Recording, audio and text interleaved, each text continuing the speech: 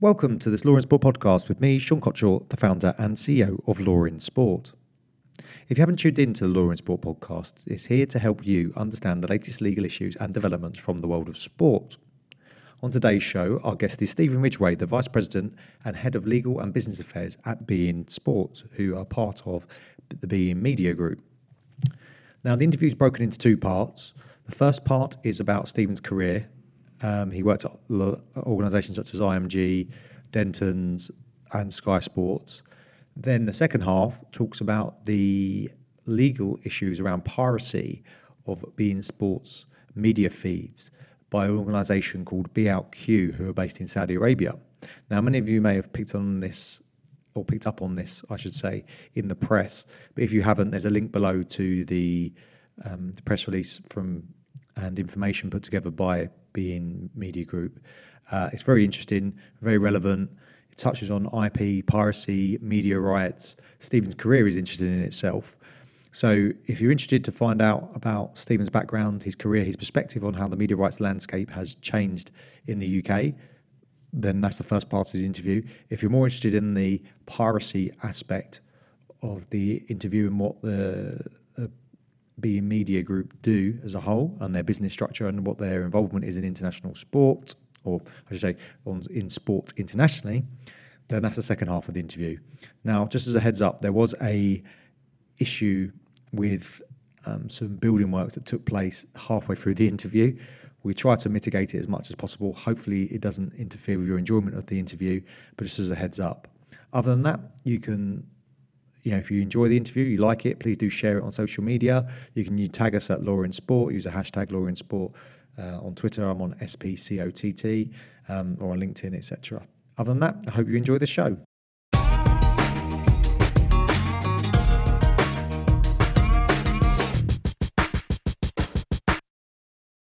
One of the things that I was unclear on is how is the actual group structured and where does sport sit within that group? Yeah, so beIN Media Group obviously is less known in the UK because we don't have any consumer businesses operating in this market. But to put it in context, is a big company. It's one of the largest independent media groups in the world. We operate across 5 continents in 43 different countries. We're broadcasting sports in 7 different languages. And so our biggest businesses on the sports side are in Europe. So we have beIN Sports France, which is one of the main subscription channels in that market, holding domestic French league rights and a multitude of other rights as well. We also operate beIN Sports in North America. So we have a channel in the States as well as Canada. The big rights there are La Liga, which we hold in both markets, and again other rights as well. The channels we also have across Asia in 5 or 6 markets there. Similarly, having range of football rights, predominantly Serie A in a number of those markets, La Liga, and currently Premier League in certain markets as well. And then also Australia, so similar, another channel there. And then the two even larger ones are our business in the Middle East and North Africa, so the MENA region, which is where the group originated from. And so there we own the beIN platform. So in that market, the beIN Media Group is more akin to a Sky, if you like, where we own the platform as well as operate sports and other channels. So on a sort of portfolio level, the beIN Media Group probably, I think it's fair to say, has the largest portfolio of sports rights in the world. Very large number of agreements with UEFA for Champions League, for national team football, for the Euros in the MENA, for example. Equally, Premier League rights in others. So in total, I think we do. I think it's. I'm confident in saying that we do have the largest in total volume of rights. It's interesting because I didn't know that. So just if you're listening, you can hear a beeping sound. It just so happens that we've timed this really, really well with some truck that's outside of the offices, and this is part of the issues of doing podcasts in London and not in out and about rather than in a studio. So I apologise if you're listening. You keep hearing this beeping sound. So yeah, I had no idea that you had that many the properties globally. I had literally no idea. Well, that makes the next point then really interesting. So I've been following for some time now this dispute. Obviously, there's a political situation in the Middle East between Qatar and Saudi, and within the region. I don't purport to understand geopolitics, so I'm not going to go into that. However, the one thing I picked up on from a sports law perspective was a piracy of media rights in the middle, particularly in the Middle East region. And as I watched it unfold, there was a company called, which I was saying it wrong. I thought it was BQ, but it was Be Out Q. And following on from that, there was a series of media posts, coverage, statements from various organisations about that situation. And then following that, you guys came out and published a whole dossier evidencing what's going on. Now, for those that aren't familiar with it, I wonder, because I wasn't trying not to give too much detail there, because you're going to be a better place to do this. Can you tell me about how that unfolded? Because it's almost, I think, unprecedented for a media company to come out and put such detailed information into the public domain, which is part of the reason why I'm here, because it sparked my curiosity to, you must have quite a lot of data to do that, to set up a separate website.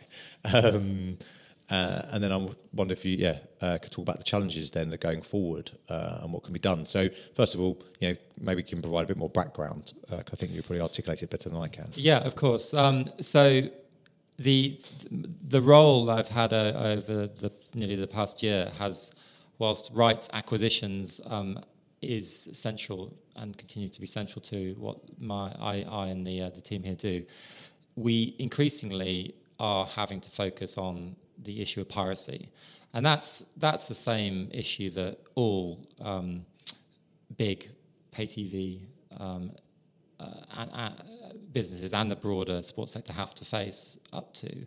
I think piracy undoubtedly is I don't think it's too far to say it's an existential threat to the survival of the pay TV and also pay TV model, and also the funding of sports which goes with that.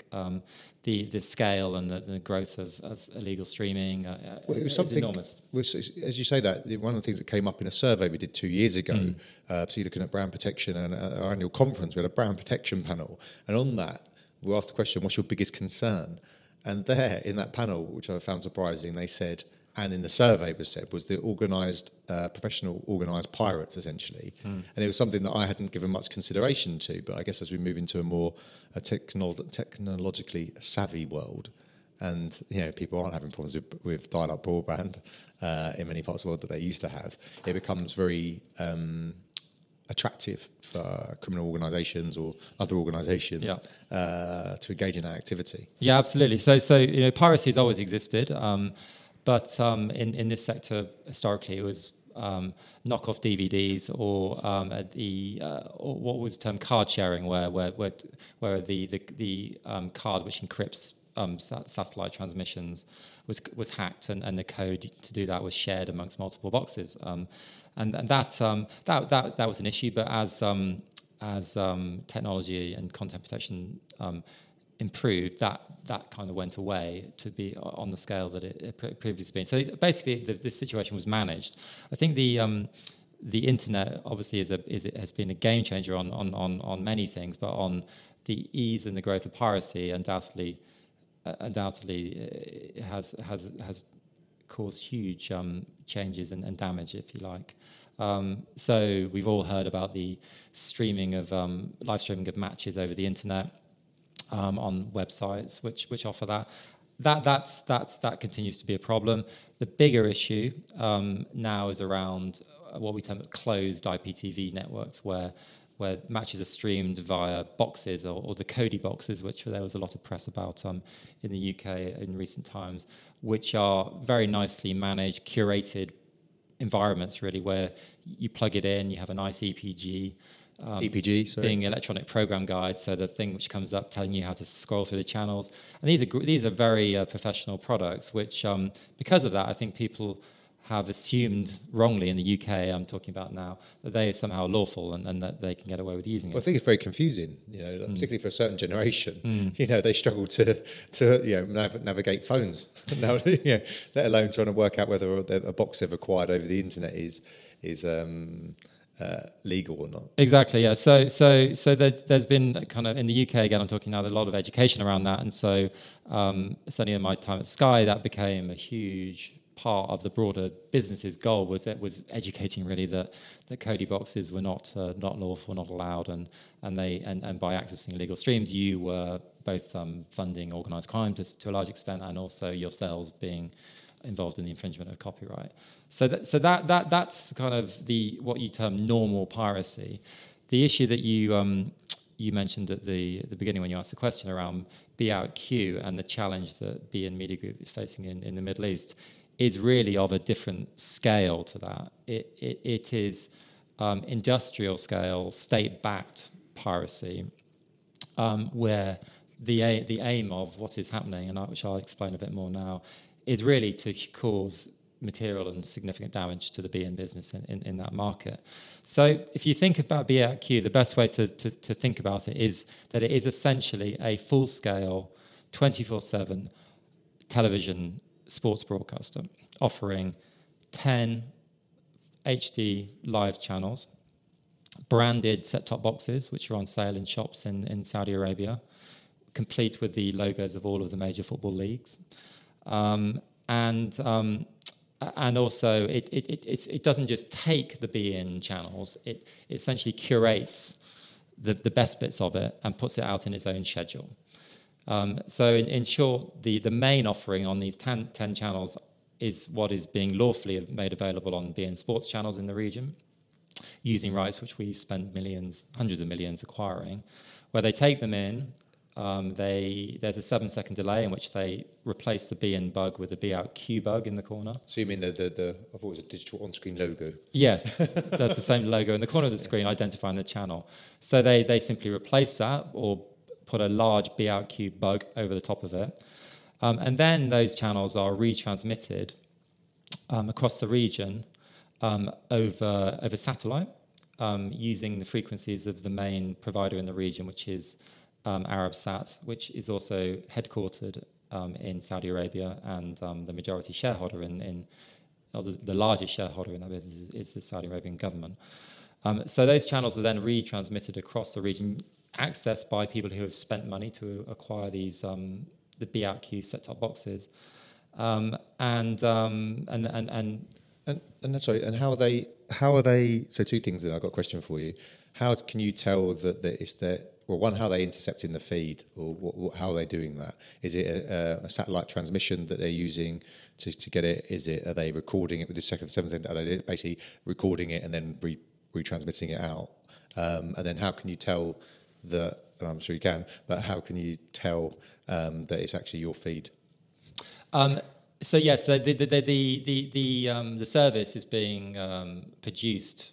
And we have strong evidence to show this, much of which is on the website that you. Yeah, we'll link to this actually in the bottom of the podcast, so everyone can. That the service is being carried out from and within Saudi Arabia, and the way our understanding of it works is that they are accessing the beIN live coverage, probably using a beIN set-top box with a card to enable it to be decrypted. They take them into a large professional broadcast facility.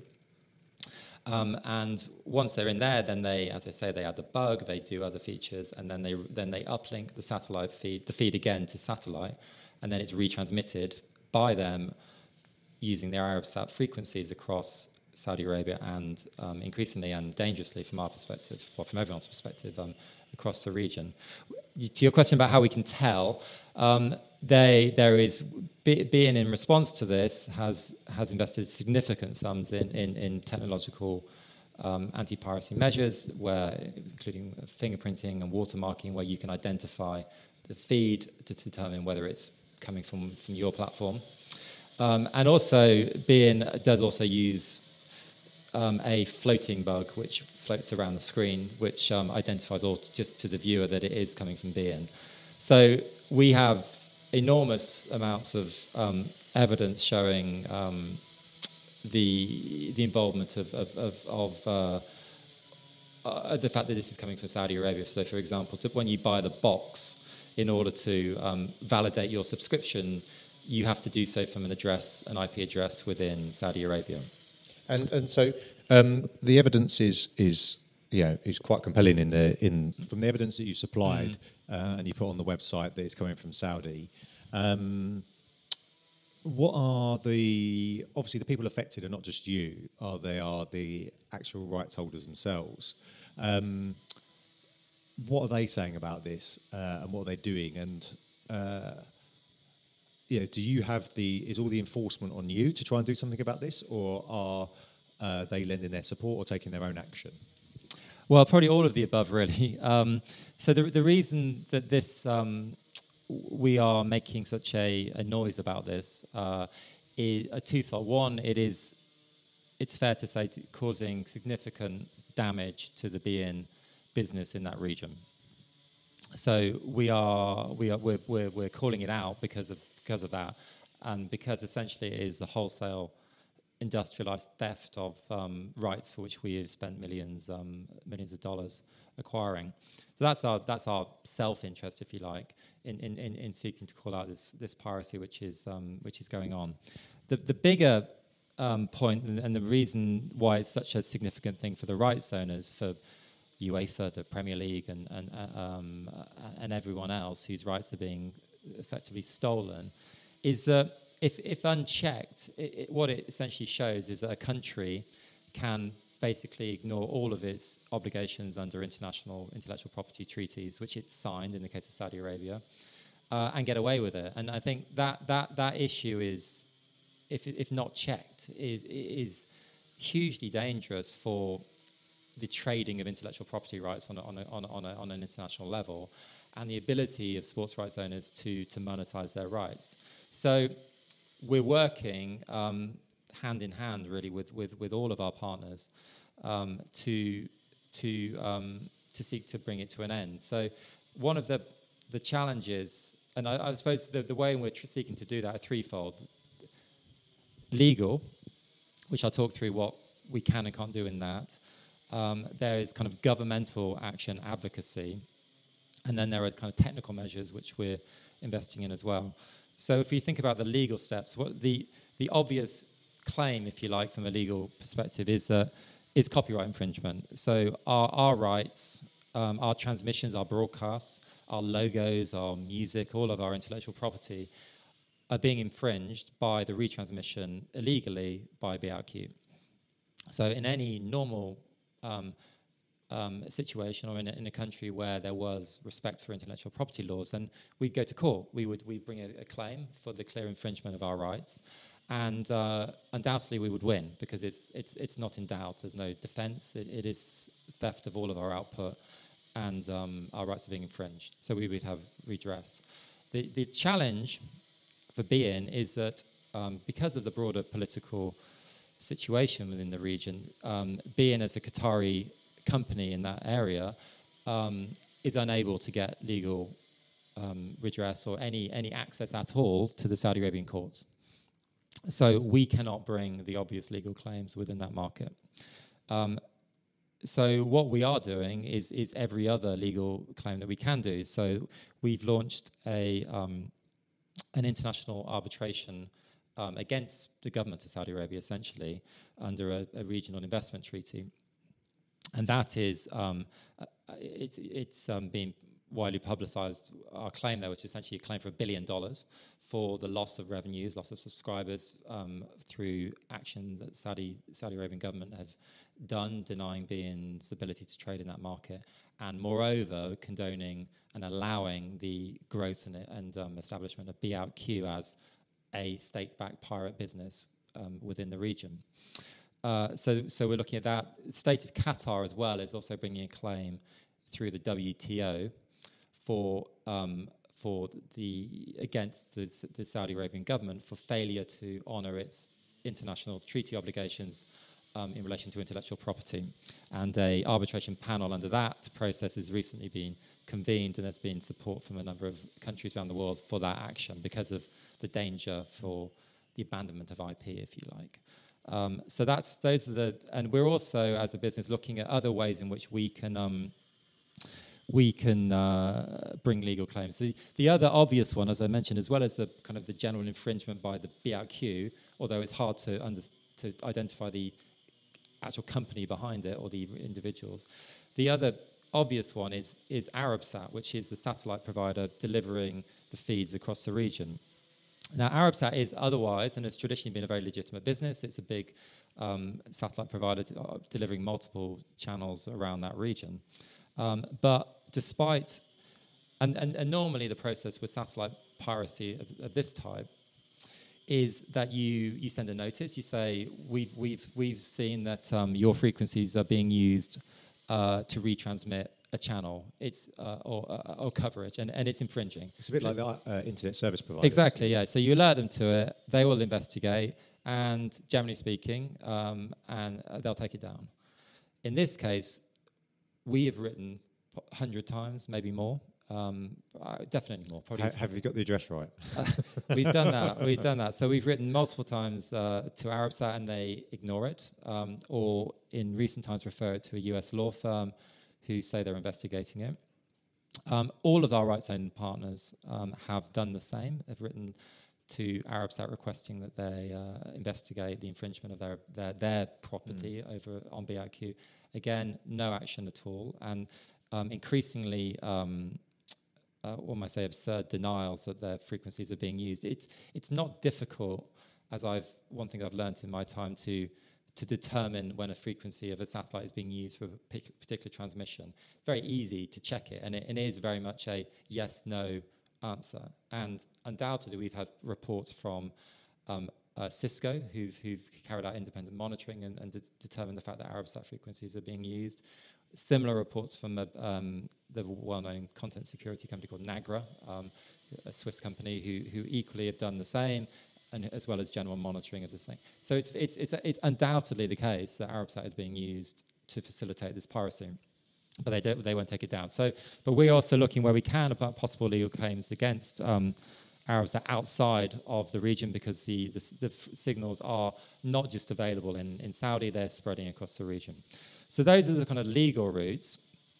Of course, in this situation, legal time, and particularly the two cases I mentioned about international arbitration and WTO, they take years. I mean, they don't happen overnight. So we've got legal time, and then we have commercial time, and really we'd like things to happen under commercial time, if you like. So the other way in which we're looking to try and bring an end to it, or is through legal and governmental support. So we've making many claims or engagement, if you like, with the US government and also with the European Commission. And last year, the US government every year the US government publishes a report called the Section 301 report, which lists countries around the world who fail to respect intellectual property rights, and calls them out to improve it because of the damage to predominantly US businesses, but because of the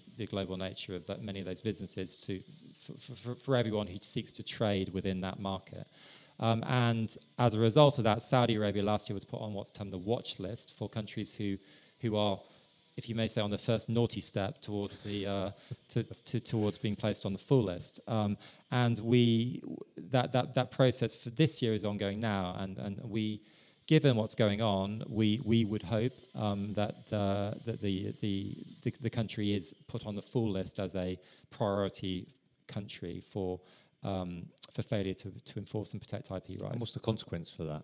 Like, what does that mean in terms of? I think its consequence largely are more than symbolic. It indicates significant disapproval from the US government, and that undoubtedly in time can become problematic for even a country the size and with the wealth of Saudi Arabia. That's not helpful. We're also looking with similar advocacy efforts with the European Commission, who are also concerned about this because of the damage to European businesses. So Many of the big rights owners, particularly in football, are European operatives and businesses, and so we're seeking to work with them as well to get the pressure, governmental pressure, from the European level. So that's the kind of advocacy level. The third limb is press and publicity, and that's goes to the point really why we published the website. I think is that one of the challenges of this is that it's quite hard to understand the scale of what's going on when you don't live and breathe it. And for the last year, that's really been a very significant part of my job in conjunction with our anti-piracy team, with the general counsel of the group, and also commercial colleagues, is essentially getting the message out about why this matters. And that's why we've been working with our rights owner partners to explain to them. And of course, they all get it. They can see that it's completely outrageous that their rights, which they've licensed to us, are simply stolen wholesale within a major market within the region. And so we've been working with them for them to issue press releases and statements. And that was particularly the case during the World Cup last summer, when every single match in the World Cup was pirated on BOutQ. So we worked closely with FIFA to obviously for them to seek to bring their political and other pressure to bring the matter to an end, but also just to give it oxygen. It's interesting because from my perspective, looking at it, and I'm sure many other people are as well, the region that people just sort of, and we've asked a lot of people to look into various issues in the region. Everyone wants to stay clear of it, generally, because the politics involved, like from a professional practice perspective, and from many others. And you've either got people who are super opinionated on one side, right, who often don't necessarily have a level of objectivity, but they're very, in the legal market, they're very few. And the majority of everyone else, because they work in the region, live in the region, just want to stay clear of it. Right, and that was difficult as an organisation that we pride ourselves in covering what is important, not just what is popular. That was a very difficult thing for me. So the website was very helpful in that regards, because it was very difficult for me to get a real feel for what was going on. And I like to think I'm relatively sophisticated in these type of issues. I wouldn't say anywhere near someone like yourself or someone who works in it full time. No. But you think if it's a problem for me to really get to grips with, your general consumer or people who are not in sports media day to day, they're going to really struggle. Yeah, no, it's true. I mean, I think it is difficult to grasp it. And before I joined, whilst I'd read some reports about what was going on, until you're involved in it on a day-to-day basis, and then you don't quite grasp it. But it's when you see the nice branded set-top box, which is freely available in shops in Saudi Arabia with the nice logos everywhere. You look at it and go, this is not normal. And and you're correct as well that there are political geopolitics around it. However, in our view, that is completely the wrong way to look at it and consider it. The far more significant thing is a broader problem. So I agree with you on this, and I think this is where having in the past been too quick to say, it's not really a big issue, and overlook a whole bunch of different things over the years. I seem to do it on a weekly basis, and then 6 months later you go, now I can see the wider implications for this. And I think this is the reason why, particularly given 2 years ago when people said the organised, sophisticated organised pirates was the biggest threat to protecting sports brands, and the consequence for that for sports is quite significant. Obviously, you get less investment, less government backing, less attention, less focus, less people participating. But something that I sort of acknowledged we didn't do too much on, and obviously this issue's now come up, and you go, this is on a much bigger scale than we've seen before, and therefore it makes you wonder again if there's another issue where politics is involved, that another country does a similar thing, and you could quickly see this descending into a much bigger problem across the world, and I think it's something that's probably not going to be advantageous for sport. No, hugely damaging. I mean, you say piracy will go on, and we can get on briefly, if you like, on some of the kind of legal framework around that, but and how we can manage that. But this one is different because of it goes beyond pirate crime-funded businesses doing a bit of piracy on the side. It's a whole state abandoning its obligations under international law. And that's the final part. I'll just talk about the product slightly. Is the reason this is we're drawing the attention of not just our sports rights owners, but also increasing entertainment, Hollywood studios, other broadcasters, who is because within the product, within the set-top box, it is both a satellite receiver, by which it's accessing the live BRQ channels, but it also has a separate app store within it. And then through that app store, it makes available hundreds of IPTV services. So, and including what's termed the Netflix of piracy, where I can't remember the name of that particular one, but but essentially it's a service which is available via the BRQ box, which has hundreds and hundreds of channels available on it. So showing all of the Hollywood films, Sky Sports, BBC channels, the French channels as well. So that's why we're talking about it being a broader issue, and why one which the entertainment sector needs to be worried about, because this is spreading, particularly in the region, piracy beyond satellite piracy, which should in theory be stopped. Should be something that can be stopped if you have a satellite provider behaving as it normally does, where it will take it down when they're told. The BRQ issue will spread and essentially infect the region with IPTV piracy, which ultimately is going to be much more harmful longer term. So that's why we are essentially alerting the industry, I think. And it's interesting because normally you say, for example, one of the arguments, if you look at the music industry about peer-to-peer sharing, etc., was like, right, make it available, create a licensing system. But that system exists. In this scenario, there is that option. People can buy it, and they can access it. I'm presuming that the cost isn't. This is not a cost issue, right? This is not like, when Sky and BT, for example, having their mobile apps, or having Now TV, where there's like, okay, if you want to consume it in a different way, you don't want the normal standard subscription, you just want to dip in and out, then you can pay £15 a month or £10 a month. It's not that type of issue, is it? It's because the commercial pressures are not what's causing it. No, but and also being in the region, as well as in our other markets, do also offer OTT services as well. So there is the ability to acquire and access content in a more snack-sized way as well. So it's undoubtedly this is not one where there's a complete failure of access to content, and price is not the issue and not the reason this is occurring. It is a broader political issue. I find it fascinating, like intellectually. I imagine it's quite stressful dealing on a day-to-day basis on a work level, but I do find it interesting because you can just see where it's potentially going to go. I'm conscious of time, not because of you for this time, although I am very appreciative of your time. We've had to deal with moving around a little bit because of engineering work, basically outside of the offices. Hopefully, it hasn't disturbed the recording too much.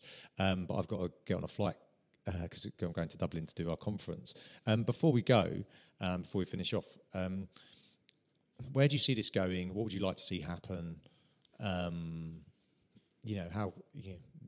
realistically, what sort of time frame are you looking at in terms of? Do you reckon, in terms of, given that you said there's commercial time and then legal time? I have no ability to give an answer to that as to when it will stop. It could stop overnight. It could go on for many years yet. So, we are doing all we can in the region, and a number of the rights owners are also looking at, has been publicly reported, looking at themselves bringing legal claims within Saudi Arabia because they have greater access and be into the courts there. So that we're doing everything we can on it, if you like. And we hope that in time will have some effect. It's hard to judge, but I just find this very, very interesting. From there's some stuff going on at the moment in the same region, funny enough, on the human rights side of things, and we're seeing this increasing globalization. It seems to me inevitably we're going to get more of these more public, more higher profile cases in a whole bunch of areas, not just in media, but in commercial, in human rights, in employment, etc., as everyone starts to be held more accountable for the international standards that they've said they've agreed to. Yeah, absolutely. Every country, if they sign up to something, should comply with it, and that's certainly all we're really asking for in this case is for Saudi Arabia to comply with the norms of international law and to stick to them and to allow BN to just operate as a legitimate business within the region and succeed on that, or fail, or succeed or fail on that basis, and not be subject to this aggressive piracy damaging its business. Stephen, thank you so much for your time. I really appreciate it. Yes, unfortunate about the building works going outside, but I find it intellectually very interesting because I'm not involved in it. But I also think it is something, definitely one for any IP lawyers, media lawyers, and sports lawyers more broadly to pay close attention to, because I think it is bigger than just the region. And I keep saying that, but I really do think it is, in my uneducated opinion on the matter. But no, far from it, Sean. But you're very welcome. And certainly, I think the broader topic of piracy outside of this market is one which is worth further exploration, because I think that there will be changes in the dynamics between rights owners and broadcasters as the issue of piracy becomes more front and central, not just in the Middle East, but everywhere where rights are bought and sold. Because if rights are not protected, then essentially the model which we hope will continue will break down. Yeah, absolutely. And I'll take you up on that offer to explore that further. Brilliant. Thank you. Well, that's all we have time for this show. I hope you enjoyed the interview. Remember, you can follow us at Law in Sport on Twitter. You can follow me at SPCOTT. You can subscribe to our weekly email, and you can find us at lawinsport.com. If you're interested in jobs in the sector, you can go to our job sector page, or you can find out the latest events that we have coming up. Hope you have a great day, and thanks for tuning in.